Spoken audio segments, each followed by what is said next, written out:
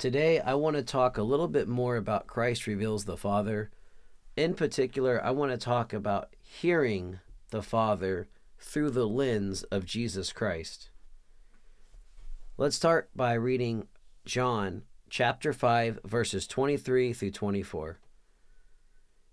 He who does not honor the Son does not honor the Father who sent him. Truly, truly, I say to you, the one who hears my word and believes him who sent me has eternal life. In this, we see that if we believe in the Father, we have eternal life. But what does it mean to believe? And what is eternal life? Let's start off with the Greek word for believe, which I'm going to try to pronounce this. I think it's pisteuo. The word means not just to believe, but also to be persuaded of, and hence to place confidence in, to trust, and signifies in the sense of the word reliance upon, not mere credence. And so it's translated commit unto, commit to one's trust, be committed unto. A way that I might think about this idea of believing, think about skateboards. I can believe that skateboards exist. I could even go off and purchase a skateboard and own one. But just because I own one doesn't mean I am standing on one riding it. Standing on the skateboard, attempting to ride it down the street, is more of what I would think about reliance upon. I am very reliant on that skateboard if I'm trying to ride that skateboard down the street. I don't want to fall down onto the street, so I need that skateboard to be reliable. I also need to have a really good understanding of that skateboard and how to interact with it and work with it so that I don't fall down. So we see that believing is not just having a mental assent here. It's more of an actual reliance. It's like every step of the way. It's as though we don't just believe in the idea of Jesus, but rather we exalt Christ himself and we come to the living person of Christ each time. What about eternal life? Whenever I had originally gotten saved, I was always taught that eternal life was dying and going to heaven. It wasn't something that happened here on this side. Maybe it began on this side, but it really didn't manifest until I was dead. At least that's what I was taught. And so I was always under the impression that in order to receive eternal life, I first had to die. But if you look in Scripture, eternal, the actual definition is perpetual. It's everlasting, eternal, since the world began. So the eternal life is not just what we often refer to as eternity, where we're thinking of the afterlife, but I think of the time frame of eternal more like it was there in the beginning, in Genesis chapter 1 and in John chapter 1. In the beginning, when God created the earth, eternal started there. And it goes all the way to the very end of any timeline and beyond that into what we traditionally think of as eternity. So eternal is not something that's going to start in the future that I just get permission to one day inherit. Eternal is something that started at the beginning of time, and I am getting an opportunity to be invited into this eternal kind of journey with God. Life, this is the word Zoe, which is life in the absolute sense. As used here, it means eternal life is the present, actual possession of the believer because of his relationship with Christ. It is not implying a future thing that you obtain after you die. It is saying that when we believe, we rely upon the Father, we do that by hearing Jesus' words, then we have eternal life. A life that began at the creation of the world, that is a powerful, powerful life. That's what Jesus said. He came to bring life and life abundantly. And we have access to that if we can believe that it is our present actual possession. There is somewhat of a war on this concept, and I believe the reason why is if we can get people to think that eternal life does not start until they die, and yet the reality is it starts this very today, the day that you believe in Jesus, then a lot of people will never grasp the fullness of life because they'll be waiting for their death before they even think about pursuing life. That way of thinking tends to lead us to less believing and more of a passive kind of thing. Yet, reliance upon does not tend to show a passive kind of commitment. It seems to be more active. It's an intentional direction, intentional faith that says, I am choosing to look towards Jesus in all things. The next scripture I would like to go over is Matthew chapter 17, verses 1 through 8. This is the story known as the Mount of Transfiguration. 6 days later, Jesus took with him Peter and James and his brother John, and led them up on a high mountain by themselves. And he was transfigured before them, and his face shone like the sun, and his garments became as white as light. And behold, Moses and Elijah appeared to them, talking with him. Peter responded and said to Jesus, Lord, it is good that we are here. If you want, I will make 3 tabernacles here, one for you, one for Moses, and one for Elijah. While Peter was still speaking, a bright cloud overshadowed them, and behold, a voice from the cloud said, This is my beloved Son, with whom I am well pleased. Listen to him. When the disciples heard this, they fell face down to the ground and were terrified. And Jesus came to them and touched them and said, Get up and do not be afraid. And raising their eyes, they saw no one except Jesus himself alone. This is a pretty cool story. I mean, you have to think that would have been really, really amazing to have witnessed. We can learn some valuable information from this particular passage. What we see here is you have Moses, Elijah, and Jesus. Moses really is a representative of the Old Testament law, and Elijah is a classic representative of the Old Testament prophets. So you've got being represented here the law, the prophets, which really makes up the old way of life, the old covenant, the thing that was pointing to Jesus. And then you have Jesus, the new covenant, the new way of life that's completely different from the old way of life. Peter here tries to make Moses, Elijah, and Jesus equivalent. If you notice, he says, hey, let me make 3 tabernacles. God himself booms down from heaven with a voice that says, listen to Jesus.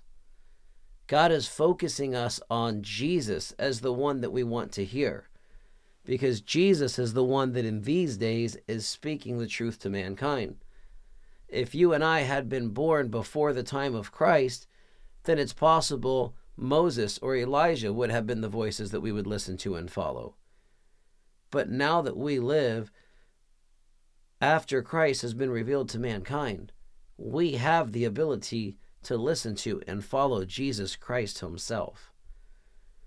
This is important because there are still a lot of Christians that don't understand the difference between Jesus and not Jesus. A lot of people just assume that anybody that made it into the Bible is automatically Jesus. Yet the Bible itself is not Jesus. It is a book that points the way to Jesus. It is an expression of his word. But Jesus has not replaced himself with just our Bible. I think of the Bible as like a compass that points the way to Christ. But truthfully, I still have to come to Christ to understand it properly, because he's the one that I let interpret it for me. So we need to listen to Jesus over Moses and Elijah. Remember, there was a transition from the Old to the new, and Jesus is the new. Very briefly, I'm going to cover a concept that we are going to expand on much, much more in depth in some future podcasts. But if you remember, back in the Garden of Eden, there was the fall of man, and one of the things that shifted was after Adam and Eve partook of the tree of knowledge of good and evil. Well, what shifted was their mind, the way they knew the world, the way they interacted with the world, and it shifted in a way that brought death to mankind. Jesus was life himself. Jesus was tempted and tested in every way as we are. But Jesus did not function from a fallen mind. He functioned from the mind of God, the Father himself. We cannot say that Moses and Elijah perfectly functioned from this because they would have been fallen men. They may have been righteous, but they still had the fall of man afflicting them. The reason this is important is because as we are learning things from people, we're going to pick up their worldviews and paradigms. And we know that Jesus coming down from heaven gives us the ultimate worldviews and paradigms that are heaven to earth. For the other people featured throughout Scripture, they are all humans who are doing their best to understand heaven to earth. I don't want you to hear this as me being anti-Scripture, for I love the Bible and I read it daily. What I want you to hear is I am pro Jesus Christ, the person himself, and I am pro us still having a living relationship with him and following him and letting him be our guide through Scripture, since he is the Word became flesh and he understands it better than we do. So I want to give an example of hearing God through the lens of Jesus Christ. This is a scripture that used to cause me a little bit of trouble when I didn't understand it the best. And one question we want to ask ourselves before we go into this is, do the words of Christ give me rules to live by, or do they set me free into my truest identity, which is my identity in Christ? In John 14:15, Jesus is talking, and he says, "If you love me, you will keep my commandments." There are two mindsets that I am familiar with that could respond to this particular scripture. Number one is this: I love Jesus, so I am going to collect all of his commandments and start keeping them. This way I can show Jesus that I love him. I like to think of this as like a backpack, where as I go throughout Scripture, every time I find a commandment, I grab a 5-pound weight and I put it into the backpack. By the time I'm done, I have a really, really heavy backpack that's really, really hard to carry. It's a heavy load. It's a big burden.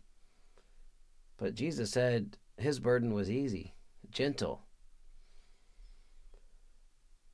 So I realized that if I read with the leaven of the Pharisees, which is legalism, all I do is I go around and I collect rules, thinking somehow what Jesus wants me to do is collect all the rules of good things to do, and that if I work hard enough, then maybe one day I can look like Jesus and I will have been transformed into something pleasing to him. But there's a second way that we can read the scripture. Instead of reading, "If you love me, you will keep my commandments," as collecting the commandments and doing them to prove love, we could actually focus in on what "if you love me" truly means. I begin to think, as I love Jesus, he loves me back. As I spend time in his presence, I become more like him. Through this process, I naturally start being like Jesus, which leads to my actions looking like his actions and naturally keeping his commandments. I no longer try to keep his commandments because I am intentional about starting with a list of rules to keep and obey. Instead, I am intentional about being loved by God so that that love flows into me and overflows from me and naturally begins to transform who I am so that I look more like Christ. And the more I become like Christ, the easier it is to keep his commandments because it's no longer me living, it's Christ living through me. We're going to talk more about the fallen mind in future episodes, but understand that Scripture will either lead you further into religion, just like the Pharisees in John chapter 5, verse 39. You search the Scriptures, for in them you think you have life, and yet these are those which speak of me, and you won't come to me. And what Jesus is talking about here is the Pharisees are the ones, they knew the verses, they knew Scripture, they had all the words on the pages memorized. But they had no relationship with the author of the book. This would be like me having read a book but not having a relationship with the author of the book. That's who the Pharisees were. And because they didn't have a relationship with the author of the book, they misunderstood the intent and purpose behind many things. You notice Jesus was often harsh to the religious people, and it's because the religious people were those who kept putting unnecessary chains of bondage onto the children, and Jesus was here to set them free. So we need to make sure we do not listen to Scripture in the same way that the Pharisees did. The Pharisees really functioned from themselves instead of from the Spirit of God. It's absolutely possible to learn from the Spirit of God himself as we are reading Scripture and to let Christ be the one that teaches us the Scriptures. Jesus must not be a distant memory of times past. He must become today's reality. He must move from an idea that we believe to a person that we interact with.